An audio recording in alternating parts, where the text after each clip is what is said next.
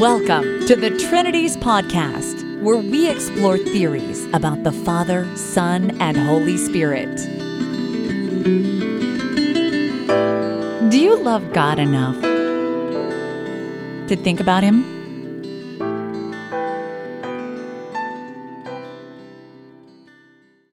Episode 128, Ehrman and Bird on How Jesus Became God, Part 1. In this episode, I'm going to give my review of an interesting recent debate, or rather, point-counterpoint forum. There's kind of a contemporary prejudice against doing old-school formal debates. I don't know, people think they're unfriendly or something. It is a debate, but a less formal debate, and it's between two very interesting people, the first of which is Bart Ehrman, and I'm going to assume that he doesn't need an introduction to you. The second is Dr. Michael F. Bird. He's a lecturer in theology at Ridley College in Melbourne, Australia, and the author of a great number of books. And he's one of the authors of the response book, How God Became Jesus, The Real Origins of Belief in Jesus' Divine Nature. My goal in this episode is to give you the juicy bits, to give you the good parts, and to kind of summarize the rest, and to give you a different perspective on the issues that they're discussing. Back in 2014, I made a couple of posts where I pointed out a division in contemporary scholarship about the Bible and early Christian history. And in these posts, I discussed three claims that are an inconsistent triad. That is, they are three logically inconsistent propositions. You can accept any two of them, but then you must, to be consistent, deny the third. So any two of them imply that the third one is false. And these are as follows. Claim number one, the New Testament Gospels agree in their core claims about Jesus and God. 2, Matthew, Mark, and Luke don't teach that Jesus is God. And 3, John teaches that Jesus is God. The interesting thing about this inconsistent triad is you might think that all three of them are obvious, or at least that there are good reasons to believe each one of the three. So for the first one, the New Testament Gospels agree in their core claims about Jesus and God.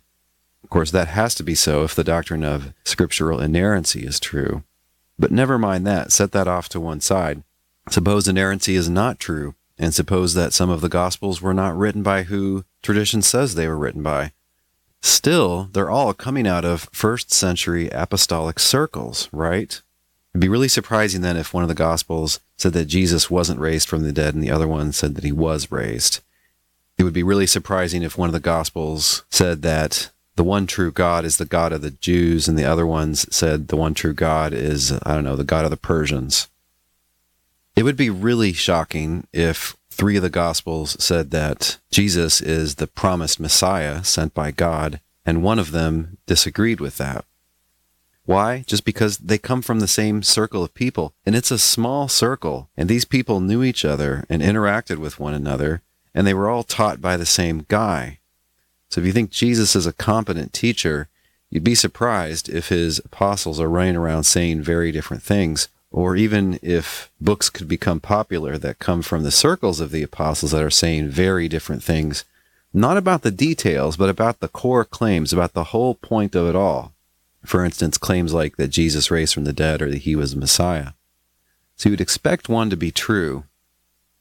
What about the second one, that Matthew, Mark, and Luke don't teach that Jesus is God? Well, they don't call him God. God seems to be somebody else in those Gospels. It's someone to whom Jesus prays. It's someone who speaks to Jesus and who talks about Jesus as if Jesus is someone else. If you say, well, I don't mean that Jesus is God himself when I say the Gospels teach that he's God, I mean that Jesus is divine or has a divine nature. Okay, but they don't straightforwardly teach that Jesus is omnipotent or that he's omniscient, and they have things which on the face of them seem inconsistent with those claims. Those are essential divine features. That's part of being divine, right? Matthew, Mark, and Luke do not explicitly teach that Jesus created the world, or that he existed before the world was created. Yes, I know there are some fancy interpretations that try to get around this, but let's talk about what they explicitly say. They don't say any of those things.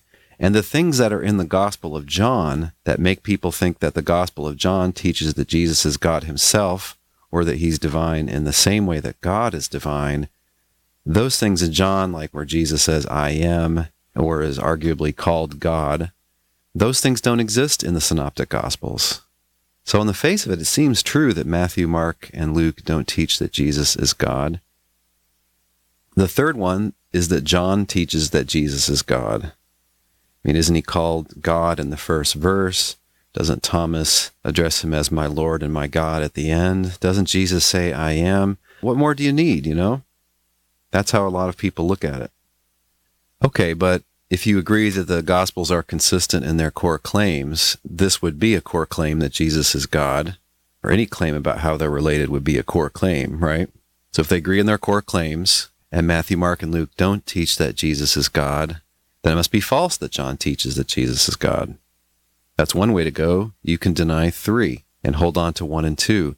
On the other hand, you could take 1 and 3 and deny 2. You could say the Gospels are consistent in their core claims, and John teaches that Jesus is God. So I'm going to deny that Matthew, Mark, and Luke don't teach that Jesus is God. No, actually, they must teach that too. That's another way out. Or you could affirm 2 and 3 and deny 1. You could call it the skeptical way out or the liberal theology way out. There's not a really great name for it. It's just that you think in the first century, there was really serious core development in the theology and Christology of the Jesus movement. And so in mid-century, they weren't saying that Jesus is God. And toward the end of the century, when John was written, all of a sudden now they're saying that. That's the view that Dr. Bart Ehrman takes. Now, to be fair, Dr. Ehrman's position has evolved and gotten a little bit complicated. I have a link on the blog post where he explains this. His view is not exactly that Jesus is, quote, not God in the Synoptics, but rather that the Synoptics portray him as divine in a lesser sense than John portrays him as divine. Okay, but if we were talking about divine in the highest sense, then my point holds. How about denying 2? On the face of it, it doesn't look very promising because Matthew, Mark, and Luke don't seem to say that Jesus has a divine nature, that he has all the divine attributes. They treat God like somebody else. They don't call Jesus God. Still, people argue, hey, look, he forgives sins, he's worshipped, he walks on water, he casts out demons, and he fulfills all these prophecies that were spoken about Yahweh in the Old Testament.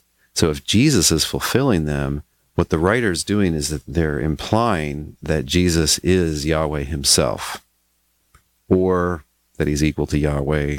Never mind what that means. This you could call the Catholic response, the small c Catholic response. And this is what a lot of current-day evangelical scholars have done. This is the view of Dr. Michael Bird. My preferred way is the third way. I deny that the fourth gospel teaches that Jesus is God, whether that means that he's God himself or that he has a divine nature so that he's divine in the same way that God, the one God, the Father, is divine. John does not teach those things. He distinguishes strongly and clearly between Jesus and God throughout the whole book in a bunch of different ways. And the passages that people seize on, they take out of context and they misunderstand. They selectively pick out the parts of John they like, and they say, see, the book confirms our theory that Jesus is God. Well, I say, no, it doesn't. And I think a really careful, hard look at John bears this out. I've talked about the Gospel of John in several places. The place where I give my kind of look at the whole book is Trinity's podcast 70, The One God and His Son, According to John.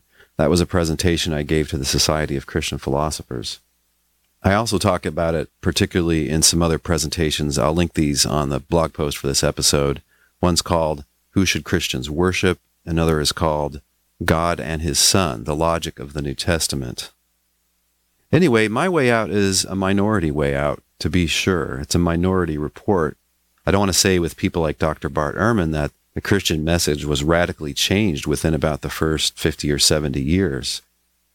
And I also disagree with Dr. Michael Bird that you can somehow squeeze the idea that Jesus is God out of the Synoptics, or that he's divine in the same way that the Father is divine. So that's my general outlook. I just state it here so that at the outset you know where I'm coming from.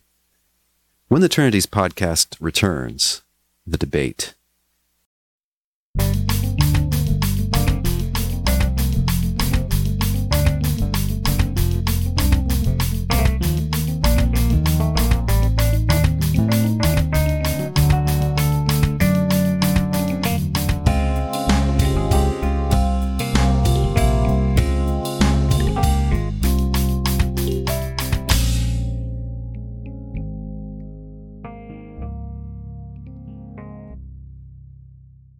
Are you ready to rumble?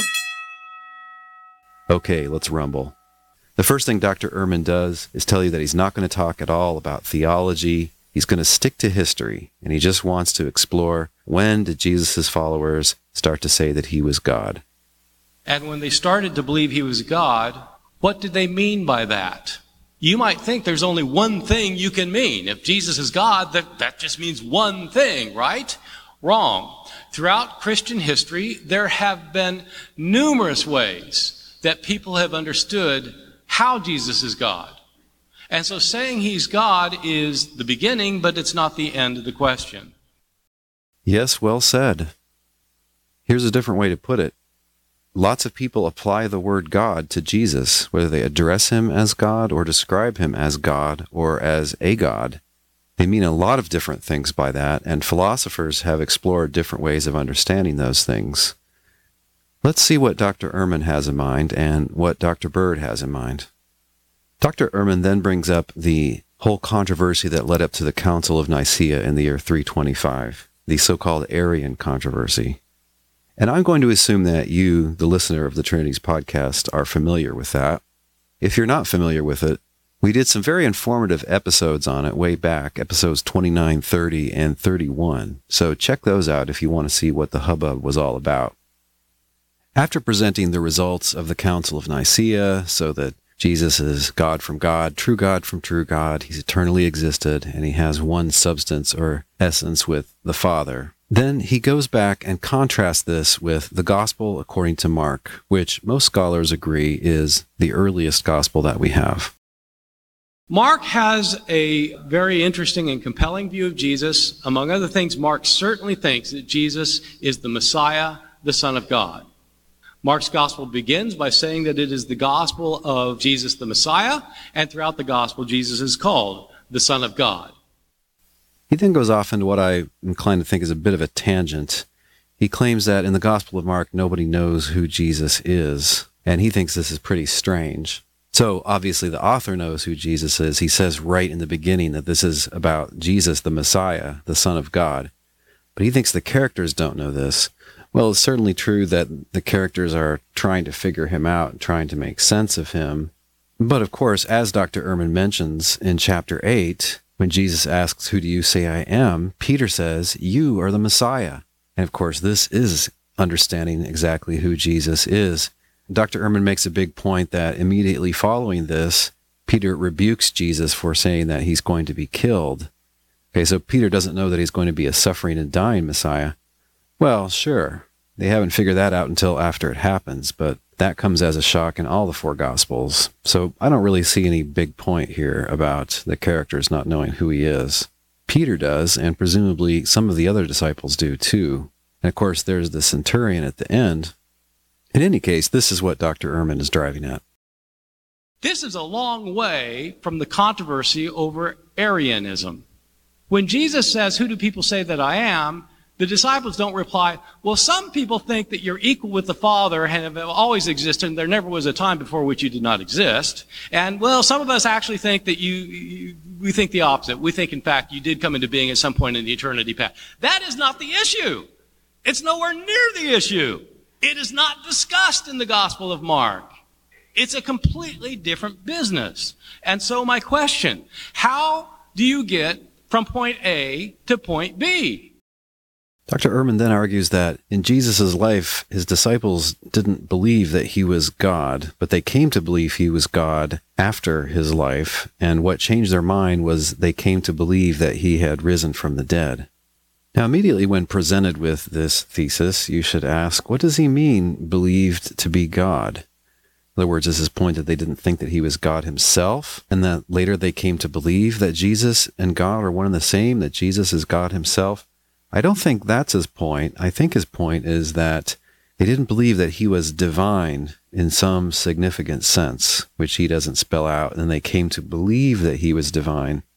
Still, if he was raised from the dead, why would it follow that he was divine in any significant sense? He argues that people came to believe in the resurrection because they believed that they had experienced the risen Jesus. Sure, that's highly plausible, as Dr. Ehrman points out. Then how do you get from seeing a resurrected man to the belief that he's divine? How do you get the conclusion from that premise? In answer, Dr. Ehrman makes some interesting and I think relevant points. First of all, they didn't just believe that he was resuscitated, but that he was raised to immortality. And not only that, he wasn't going to roam the earth as an immortal from here on out. They believed that he was exalted to heaven. What did people in the ancient world think about somebody who, after their death, had been taken up to heaven? It's quite clear what ancient people thought about that because we have numerous indications about what ancient people thought about that. The Romans believed that the founder of the city of Rome, Romulus, had been taken up to heaven at his death. They started worshiping him as a god. He became the god Quirinus, who was one of the three main deities, one of the three main gods for ancient Rome. This was Romulus, the man, taken up to heaven, became a god. Not just in Roman circles, but in Jewish circles. There were Jewish thinkers at the time of the New Testament who thought that Moses had been taken up into heaven at his death and had become a god. We have clear evidence of this from Philo, the Jewish philosopher who taught in Alexandria, Egypt. Philo wrote several books about Moses, in one of which he says that when he died, he was taken up into heaven and he became a divine being. He became a god-like figure. Not just pagans, but also Jews thought an exalted figure who went up to heaven when he died became a god. Jesus was thought to have been a person who went up to heaven. What are the followers of Jesus supposed to think if Jesus has gone up to heaven? Well, they think what anybody would think. They think that he had been made a divine being. And so the earliest Christological views, in other words, the earliest views of who Christ was, are views that at the resurrection, God made Jesus a divine being. It was at the resurrection that Jesus became a divine being. It's at the resurrection that Jesus became the Son of God. Again, this isn't just something that I've made up. You can find it in your Bibles. There's a speech of Paul in the book of Acts, chapter 13, verses 32 through 33. This is what Paul says. The promises God made to our forefathers, he has now fulfilled to us, their children, by raising Jesus from the dead. As it is written in the second Psalm, you are my son, today I have begotten you. By raising Jesus from the dead, he's fulfilled the promises because of the scripture that says, you are my son, today I have begotten you. What is the today? It's the day of the resurrection.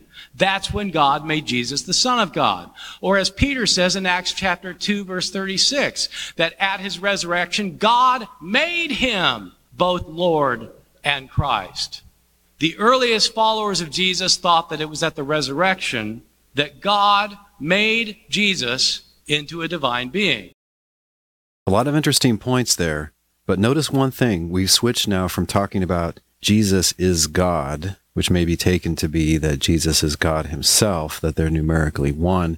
We're now talking about a divine figure, or a God with a small g, which is to say, a being which is like the one God in some way. What does that mean? Presumably to be divinized or to be made divine is to be made immortal, so you're not subject to death and aging and disease. You're never going to lose your life. And presumably you've now gained considerably in power and knowledge. Okay, but being a god in that sense doesn't require nearly as much as being a god in the monotheistic sense. A unique, uncreated creator of the world, unlimited in knowledge, power, and goodness, the source of all else. It doesn't require being that. Of course, you could never be made into that. You could never be promoted to that. That's just obviously impossible.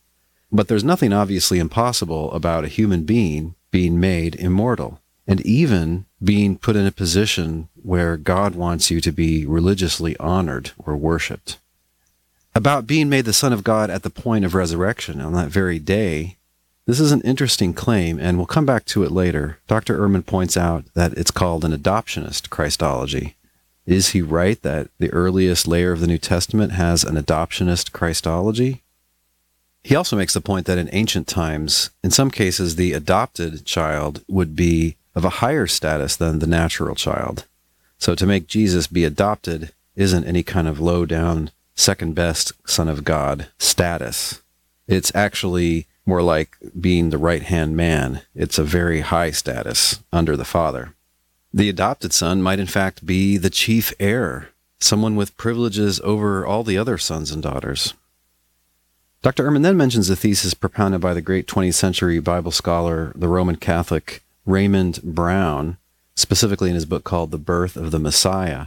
And this is the thesis that the more Christians thought about Jesus as the Son of God, the more they pushed back the point at which he became Son. Initially, they thought he became Son at the point of his resurrection. Then they said, no, maybe the baptism. Some of the Gospels have God saying, this is my Son at that point.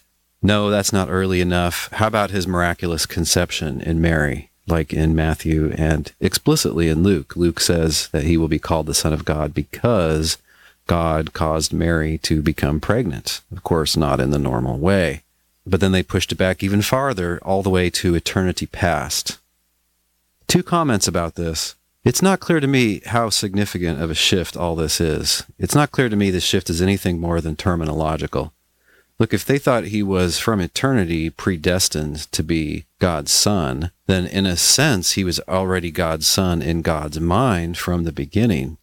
And so he would, in a sense, already be God's Son at any point in his life. Of course, he hadn't yet come into that glorious reign post-resurrection. Whether you want to say he became Son at that point, or he became Son when he began his ministry as the Messiah, or he was the Son all along, I don't really see why it matters for anything. Why is this anything more than a terminological point? It's just, when do you want to bestow that title on him? If he is God's Messiah, if he has been picked out from birth to be God's Messiah, then in a sense, he's Messiah all along. But if a Messiah is a ruler in a glorious position, in a high position, okay, then he's not Messiah until he's at God's right hand. In another sense, he's not the Messiah yet. If the Messiah is the King of Israel and the King of the world who sits on David's throne, well, in another sense, he's not the Messiah yet. If being the Son of God entails all of that, then he's still working on it, so to speak. I don't really see why anything substantial is at issue. Now, about the idea that he's been the Son of God from eternity past, Dr. Ehrman makes a great point, which is that this is one thing to say that there was a human, a real human being, virgin-born or not, to say that a real human was promoted to a kind of divinity, to being immortal and in a glorious position next to God. To say that a human is divinized isn't that shocking. This is something surprising, that a divine being becomes human. Depending what you mean by a divine being, this second scenario of incarnation may seem impossible for a bunch of different reasons. For one thing, it's not clear that you can be a human being if you would have existed whether or not anything had ever been created. In any case, in Dr. Ehrman's view, only the 4th Gospel teaches incarnation. The story has changed radically from a human who gains eternal life in a special position of sonship under God to a God, basically, or a divine being, if you want to use the current weaselly term, a divine figure who adds humanity to his current nature or essence. Yeah, that's a huge shift, and it looks like it's a more problematic claim. And so on the face of it, it'd be surprising if John was changing the story that much, especially if you think that the 4th Gospel was written by one of the 12 apostles. Now, there's an interpretation of John chapter 1, which I've never seen Dr. Ehrman interact with in any way. I'm not even sure he's looked into it. And in brief, this is the interpretation that the Logos there is like wisdom in the Old Testament and like God's word in the Old Testament and in some of the apocryphal books. It's God's word by which he made all things. It's this which is eternal and with him, like wisdom in Proverbs 8. And it's this which is expressed in the man Jesus. So on this other reading, the Logos is not personally identical to Jesus. It's just God. It's his wisdom that's with him and which gets expressed in Jesus. God's wisdom is that through which God created. It's God's wisdom which was the source of life and light for all humankind. It's the true light that gives light to anyone, and yet people did not recognize this wisdom, even when it came to its own people. Of course, people who believed in God's wisdom and God's word became his children. And in the fullness of time, this word/wisdom became flesh and made his dwelling among us. Not literally, it's a divine attribute or a divine command, something like that, something intrinsic to God, but metaphorically. I think Dr. Ehrman needs to do his homework. There have been a number of important, in many cases, big heavyweight scholars, most of them Unitarians, who have held this view. And you see this view propounded by people like Sir Anthony Buzzard and other biblical Unitarians today. We need to ask the question, is adopting this reading of John 1 well motivated, and does it make more sense than thinking that John has a radically different picture than Matthew, Mark, and Luke? I think Dr. Ehrman is right that Matthew and Luke seem to presuppose that Jesus has come into existence at the time of his miraculous conception.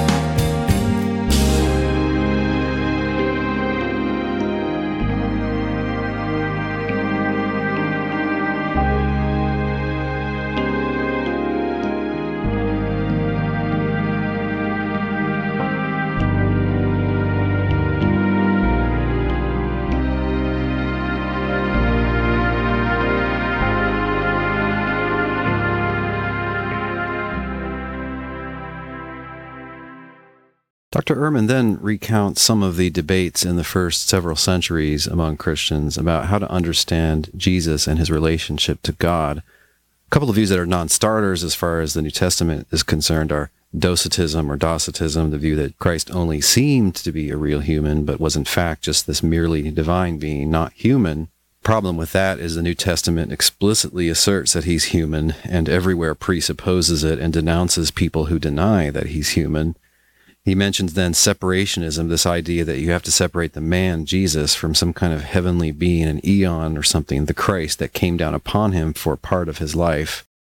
There's no distinction between Christ and Jesus in the New Testament. That's the same person.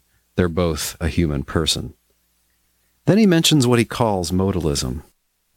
A more interesting view in some ways is a view that scholars have called modalism. This, for a long time, was the standard view in Christianity. Even its opponents said most people held to this view. Even the leaders of the Church of Rome held to this view at the end of the 2nd century. It's called modalism because it says that God exists in 3 modes. Now, just like I myself, Bart Ehrman, just like I myself personally, I am at one and the same time, I am the son to my father, I'm the brother to my sister, and I'm the father to my children. I am a son, a brother, and a father at the same time. And God's like that. God is 3 persons, Father, Son, and Spirit, but there's only one of him. There's not 3 of him. I'm not 3 different persons. I'm one person. I'm Son, brother, Father. God is 3 persons, Father, Son, and Holy Spirit. So this is a view called modalism because God exists in 3 modes of existence. This view ended up losing out too, even though it was very popular a long time, and possibly people today still hold some view like this, but it ended up losing out. It ended up losing out because surely the Father and the Son are different from one another. If you're the father of a son, you can't be the son that you're the father of. They have to be different. You know, when Jesus was on earth, he sometimes would pray to God the Father. He wasn't just talking to himself. This view ended up being seen as problematic as well. This modalist view was popular in Rome especially, and was the view of the bishops of Rome, people who would have later become the Pope, and eventually then it was turned back by people who held to a different view. Before we get to that different view, I need to make some comments about what he's calling modalism. Here, I think he's too uncritically accepting recent theological lore. What he tells you is modalism is what you can look up in any theological dictionary and what people standardly think. It's in fact very difficult to figure out what these particular mainstream Christians thought. What they were called in ancient times was monarchians. And we don't have any of their writings. We only have all these hostile writings, and they're not entirely consistent. And as far as I can tell, they are not all saying the same thing. What they have in common is they reject the Logos theories, which were then becoming popular in the second half of the 100s. These are theories that interpret John 1 as that eternally this Logos, which is the pre-human Jesus, is with the Father, and the Father, that is God, didn't directly create, but it was by means of, it was through this Logos that he created. That was a theory that started to really gain currency in the second half of the 100s, and it got a lot of impetus, arguably, from Platonic philosophy, and possibly also from some rival Gnostic views. The bulk of Christians did not find this obvious. They said, we believe in one creator. You've got two gods. We only believe in one God. Probably a majority rejected it. I'm not sure this is one standard view, though. In his book called The Philosophy of the Church Fathers, Harry Ostrom Wolfson distinguishes three different types of views of God and Jesus that went by the name monarchianism. I can't go into it here, but it's a very interesting and difficult subject. So it's not clear this is one view. It's not clear it was the standard view, although opposition to Logos theology was quite widespread, according to Tertullian and Origen. And has this view lost out? Well, the Oneness Pentecostal view is not popular, but what I call a one-self interpretation of standard Trinity language is very popular. On this view, Father and Son are different, yes, but they're just different modes or something like that of the one God. So they're the same God. In fact, they're the same one self, but that self lives and manifests in different ways. And that's one interpretation of the standard Trinity formulas. It might even be the most popular one. It's the one you get in the two most famous Trinitarian theologians in the 20th century, Barth and Rahner. Dr. Ehrman continues. It was turned back by people who held to a different view, the Trinity.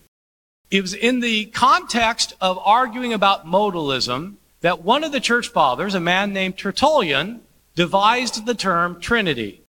It is true that Tertullian is the earliest person on record to use the Latin term Trinitas. It's not true that Tertullian was a Trinitarian, properly speaking. He didn't believe in a tripersonal God.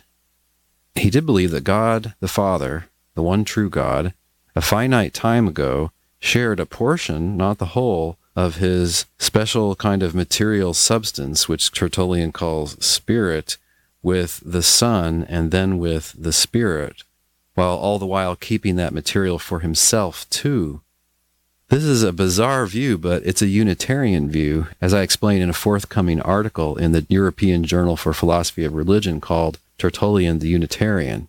You can hear me present an earlier version of this paper in Trinity's podcast number 11.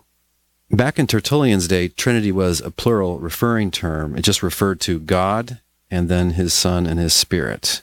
And it didn't imply that they are one being or that they are one God or that they are completely equal to one another, ontologically speaking. So in this place, he's repeating some common lore, and it's preventing him from fully seeing the development of these theological traditions. So then he describes the doctrine of the Trinity as he understands it. He basically says it's contradictory nonsense, but it's supposed to be because it's a mystery, and this is what Christians think. Well, it isn't that simple. There are dueling interpretations. See my Trinity entry in the Stanford Encyclopedia of Philosophy if you want to see some different ways that serious thinking Christians try to work it out. It's not the case that all of them just say, yep, it's an apparent contradiction, what can you do? That is what some of them say, of course. I call those Mysterians. And then about the fully developed doctrine of the Trinity, as he understands it, Dr. Ehrman says this. My point is, the early Christians did not think this. You will not find this doctrine in the New Testament. This doctrine is a later doctrine that developed out of earlier views. The earliest Christians came to believe that Jesus had been exalted to God's right hand at his resurrection, and they thought that therefore God had made him a divine being. 300 years later, they were saying that Jesus had always existed, that he was co-eternal with the Father, he was co-omniscient with the Father, and that he, in fact, was God Almighty himself, the creator of all things. Thank you very much. And about that, all I can say is, that's right. Well said. Now we have what I take it is a rebuttal from Dr. Bird. G'day. Yes, I will use that charming Aussie accent to win over my audience. His first point is basically, of course there was development. These were Christians struggling to try to find the proper grammar, the proper terminology for understanding who Jesus is. Okay, but it wasn't just that, right? It wasn't just development of vocabulary. There are clashing views here, and there are new views that come on the scene and go off the scene. So to make this all just the inevitable march towards Constantinople, I don't think is right. He then gives us a promissory note for what he is going to argue later when it comes to his main talk. One thing that emerges in the Gospel of Mark is that he's not merely a human Messiah. I don't think he's even a figure who has been made divine or adopted to divine sonship at his baptism. I'll explain more of that in my talk later on. But for now, what I want to say is I think there might be a little bit more going in Mark's Gospel than that. For example, you pointed out, Bart, that in the first half of Mark's Gospel, nobody knows who he is. But there are some beings who know who he is. The demons know who he is. When Jesus rocks up, they say, "We know who you are, the Holy One of God." The question that I have in my mind is, and hopefully Simon will answer this, how do they know that? Is there kind of like a demonic version of Twitter? You know, watch out for the crazy Galilean guy with a beard. He is whooping our butt something fierce. How do they know who he is? How do they know he's come to destroy them? And certainly when we get to the end of the Mark's Gospel at the trial scene, there is this incredible moment where Caiaphas finally asks Mark who he is. And so, look, are you the son of the Blessed One or what? And Jesus responds in language which combines Daniel 7:13, Psalm 110, and those two texts have one common theme, and that is someone being enthroned beside the Lord Yahweh. So that's a very interesting thing. And that then creates this ambiguity that Jesus, he's somehow identified with Israel's Kurios, Israel's Lord. That's something we see in the narrative. Identified with. In one sense, to identify things is to say that they're same in the one thing. Who's this Barry Obama? Oh, it's Barack Obama. Oh, okay, that's who he is. That's identifying one thing with another, saying, well, in fact, you're talking about the same thing there. You're referring to it maybe in different ways or by a different name. That's not a theme of Mark's gospel. No, absolutely not. There's nothing like that there. What is there is Jesus being identified with God in the sense of associated together with God. Like the kinds of things God does, Jesus does, like heals and forgives sins and appears in heavenly glory, or at least is destined for heavenly glory. He's the Savior of sinners, like Yahweh. But in Mark, Yahweh is the one true God, and that's the one who Jesus calls Father.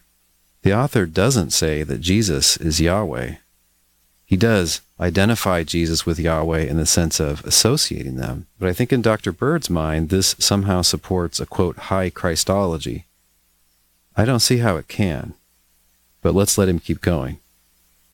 The other thing Bart brings up is pointing out how the exaltation of Jesus has an affinity with the exaltation of other figures from antiquity, like Romulus and Moses, according to Philo. And again, this is perfectly true. One thing I tell my students is you cannot understand how Christianity is different from Greco-Roman religion until you first understand how they are similar.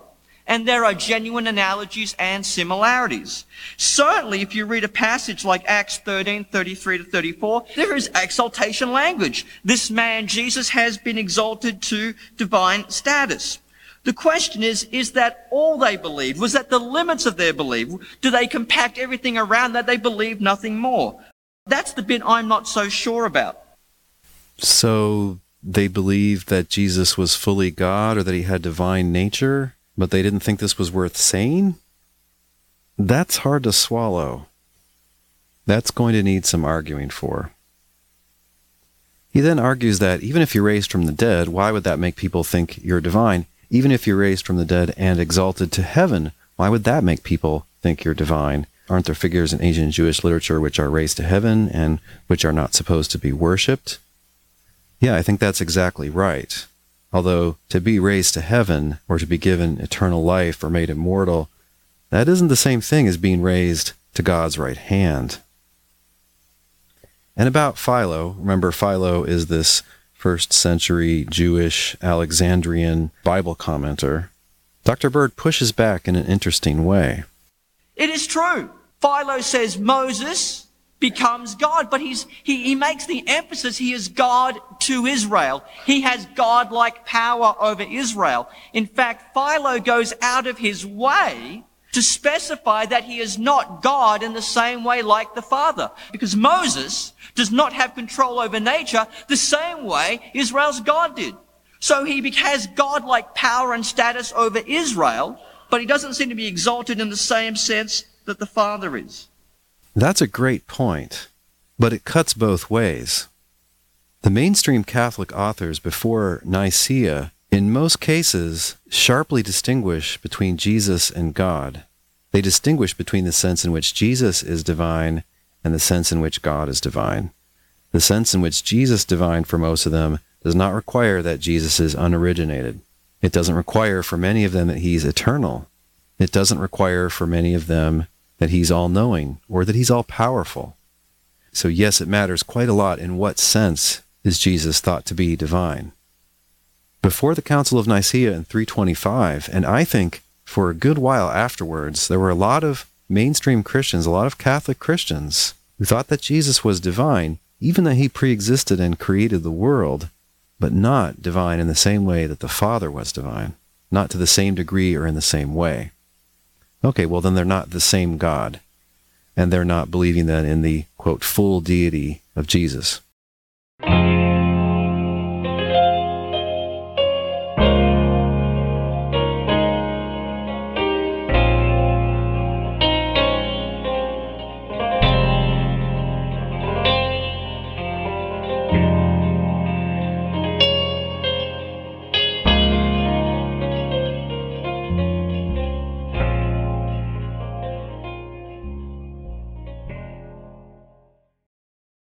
And finally, Dr. Bird closes with an argument that I've not run across before. Here's what he says.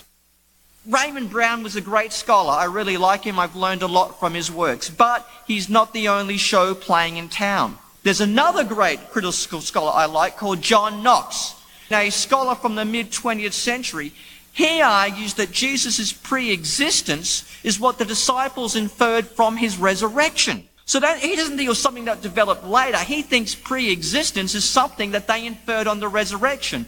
Because if Jesus has ascended into heaven, then in retrospect, he must have descended down in the first place. That could be the type of logic that is being employed.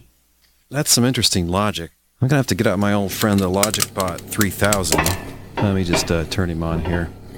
Dust him off a little bit here. He's... I haven't used him in a while. I usually just do the logic in my head. Let me see here. I am the LogicBot 2000. Please state your argument.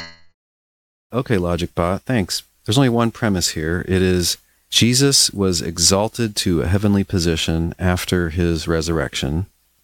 And the conclusion is Jesus existed in heaven before he became incarnate. Your argument is invalid. Oh. Invalid. So, in other words, the premise doesn't support the conclusion at all to any degree. It's perfectly consistent to believe the premise and to deny the conclusion. Yeah, well, that's a head-scratcher. That's a real shame if the famous Dr. Knox was actually reasoning in that way. I hope there was some missing premise in there that made this a valid argument that Dr. Bird didn't mention this one time. There must be some premise that he's leaving out there, LogicBot. Let's try inserting an extra premise. What if we, again, have the first premise, and the second premise is Jesus is exalted to a heavenly position only if Jesus, in eternity past, enjoyed an exalted position in heaven. And then the conclusion is, therefore, Jesus was exalted in heaven in eternity past. How about that, LogicBot? Congratulations, your argument is valid. Okay, good. That's valid, but then, of course, we have to ask, why on earth would anybody believe that second premise? It's not supported by experience. How could it be? It's not supported by Scripture in any obvious place. Where would Scripture give a conditional statement like that? And it's not self-evident. It's not just an evidently true principle of logic or mathematics or metaphysics. So then, it's hard to see why anybody could have a reason to believe that premise. But if we don't have that premise, we just have an invalid argument. We just have a big old fat non sequitur. Maybe I'll have to look for this Knox and see if he gave any reason that we should believe that premise or something like it, something that would get us from the one premise that Dr. Bird states to the conclusion that Dr. Bird states. Finally, Dr. Bird addresses this matter of the Trinity, and didn't that doctrine arise rather late, like in the 4th century? Bart is completely right. Views of the Trinity did develop. They were contentious.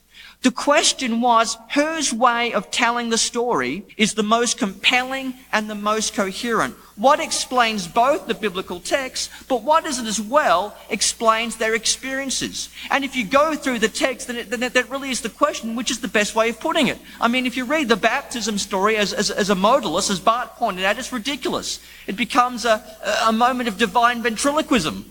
It might be a good vaudeville show, but it doesn't make good Christology. Similarly, if you take the Great Commission in the Gospel of Matthew, therefore baptize them in how does it go? In the name of the Father, Son, and the Holy Spirit. No one, though, would baptize in the name of a deity, a creature, and an impersonal force. It wouldn't make a lot of sense to do that. Well, it might not make sense to Dr. Bird, but it does make sense to biblical Unitarians who baptize using that formula. Why does he think it doesn't make sense, though?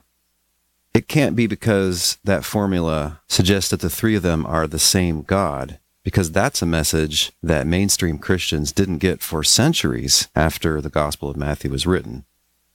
It can't be that it obviously suggests that the three are absolutely ontologically equal, that they're equal in power, knowledge, goodness, and so on, because that message was not received by serious Bible readers for centuries. His point, I take it, is that it makes no sense in a ceremony like baptism to invoke three from very different ontological categories, that is, a God and a creature. Those are both beings or substances or entities, and then as a third, a force, a mere property or power, or maybe an expression of a power. How can you mix ontological categories like that? Well, what exactly is the problem? Consider what Paul does in Ephesians 4. I, therefore, the prisoner in the Lord, beg you to lead a life worthy of the calling to which you have been called, with all humility and gentleness, with patience, bearing with one another in love, making every effort to maintain the unity of the Spirit in the bond of peace. There is one body and one Spirit, just as you were called to the one hope of your calling, one Lord, one faith, one baptism, one God and Father of all, who is above all and through all and in all. Let's see, what ontological categories do we have there? One body, that's a group of humans. One spirit, well, we won't argue about what category that goes in just now. One hope of your calling. Hope is a mental state or mental event. It's in response to belief in the message of the good news of the kingdom. One Lord, that's Jesus. One faith, again, mental attribute. One baptism. One ceremony or one type of initiation ceremony. Oh, and then also one God and Father of all. How can he mix up things of such different ontological statuses? Well, he's exhorting them to think about all of those things, how they have all of those things in common. Yes, things of very different kinds. Now, if you were going to swear somebody into an official position, you might have them swear on, God, the Constitution, and their mother's grave, or something like that. If you're going to deputize somebody, you might do it in the name of the country, the mayor, and the town. So I don't see any problem in invoking things of very different ontological categories, such as God, a creature, and a power of God. And by the way, to say that for any kind of Christians, even biblical Unitarians, Jesus is a creature, that's kind of a goofy, almost offensive understatement. It's like referring to God as some being or other. Biblical Unitarians think that Jesus is a creature, but they think he's the miraculously conceived Son of God, the Messiah, the risen and exalted Lord who's worthy of worship. So if you want to call that a creature, well, that's not a very good description. The Orthodox view, they said, despite whatever problems it has, it seems to be the way that's got the most going for it as for explaining the text and our experience and what we've learned. With that note, Dr. Bird ends his rebuttal. And I think it's an important note. Whatever you think the Trinity is, you can't defend it by saying it's explicitly taught in Scripture, because it's not. You can't say it's something the Jews always believed, because it's not. You can't say it's something that was always believed by Christians, because that's not so. What you can say is that of the competing theories, this one best fits with what the Scriptures say and with what they don't say, and maybe also with Christian experience. Of course, it's one thing to say that your theory is the best out of all the competing ones, and it's something very different and much harder, and it's something which almost no Trinitarian and hardly any Unitarians even try, to actually show that it's better than all the competing views, or all the decently motivated and clearly articulated competing views. That requires going through the ins and outs of the competing views, which is almost never done. My point is, he's right. It's what best explains the Scriptures, what best helps us to make sense of them. That's the real issue. But just saying that, quote, the Orthodox view, granting for the moment that there is a Orthodox view, to say that that's the best explanation, well, a person may say that, a person may believe it, but to show it is actually quite difficult. All in all, what should we say about this first round? The parts that stand out to me are that Dr. Ehrman contrasted the 4th century debates with what you see in the Gospel of Mark. And yeah, they belong to two different universes practically. Not the same questions being debated. There was a lot of development between the two, and there's a big story to tell there, and Dr. Ehrman told part of it. Dr. Ehrman pointed out something really obvious about the New Testament, although it's something that I for a long time overlooked, and I suspect other people overlook it pretty often as well. This is the theme in the apostolic preaching of the exaltation of the risen Jesus. It's a prominent theme in Acts, and they explicitly say that he was made Son in some sense, or even made the Christ. And to be made divine in that way, where you're given eternal life and exalted to God's right hand, does not obviously require being equally divine with God or divine in the same way that God is. And it doesn't obviously require the classical two natures doctrine that you see formulated at the Council in 451. In reply, Dr. Bird basically agrees. He thinks an important difference between Jesus' exaltation and other people's exaltation is that they can't be worshipped in some sense of the word worship. That's a point that needs some following up on. It's definitely right that not everyone who's said to be exalted is put in a position of worship, and yet you do have talk in the Bible of people worshiping God and the King, and you do have the wise men, quote, worshiping Jesus, but presumably that's because they believed that he was destined to be a king, so that was more bowing the knee, doing obeisance like you do to a royal, such as a king or an emperor. But he concedes correctly that the Trinity language arose much later, that it was the result of many heated debates. He seems like he wants to say that it's just a verbal development, but at the same time he's conceding that no, it's a substantial development and disagreement in the mainstream tradition. That's right. He says this 4th century creedal Trinity language best explains the Bible. That's a very bold claim, and it needs to be argued for. Obviously, you can't do that in your short rebuttal period. Dr. Bird has also promised to show that in the Gospel of Mark, Jesus is not, quote, a mere man, Traditionally, that means that he has a divine nature. He's not just a human being through whom God is working miracles or in whom the Holy Spirit dwells or something like that. No, he's a human divine being. He's a God-man. We'll have to see then what his argument is. On the face of it, the Gospel according to Mark loudly and often and explicitly presents Jesus as the Messiah, which is to say, the Son of God. The Messiah is by definition a human. Son of God seems to basically mean the same thing as Messiah. It's a kingly term.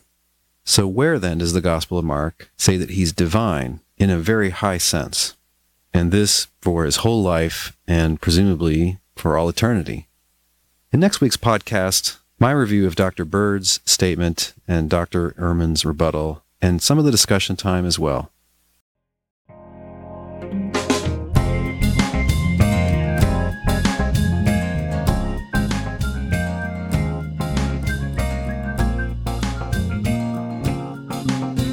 This week's Thinking Music has been Call for Surrender by Jesse Spillane. There's a link where you can listen to or download that entire track at the blog post for this episode at trinities.org.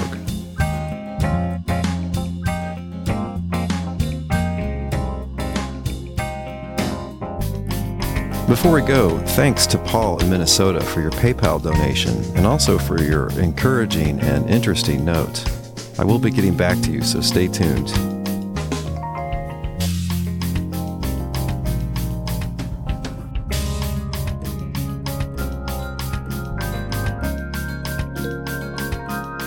Do you enjoy listening to the Trinities podcast?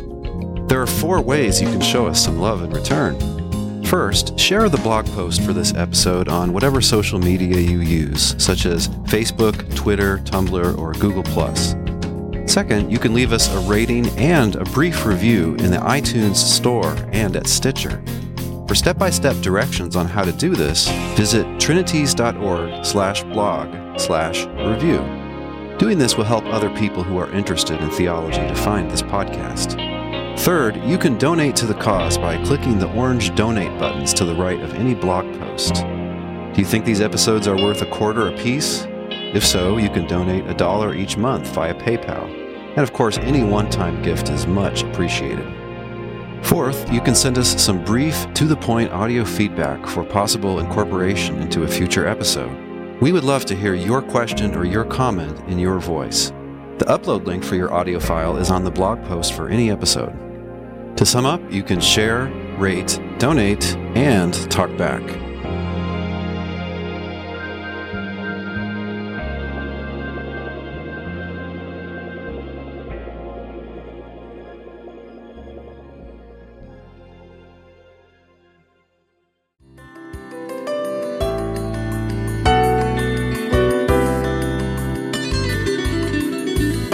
Thanks for listening. We'll see you online at trinities.org. Till next time, don't forget to love God with all your mind.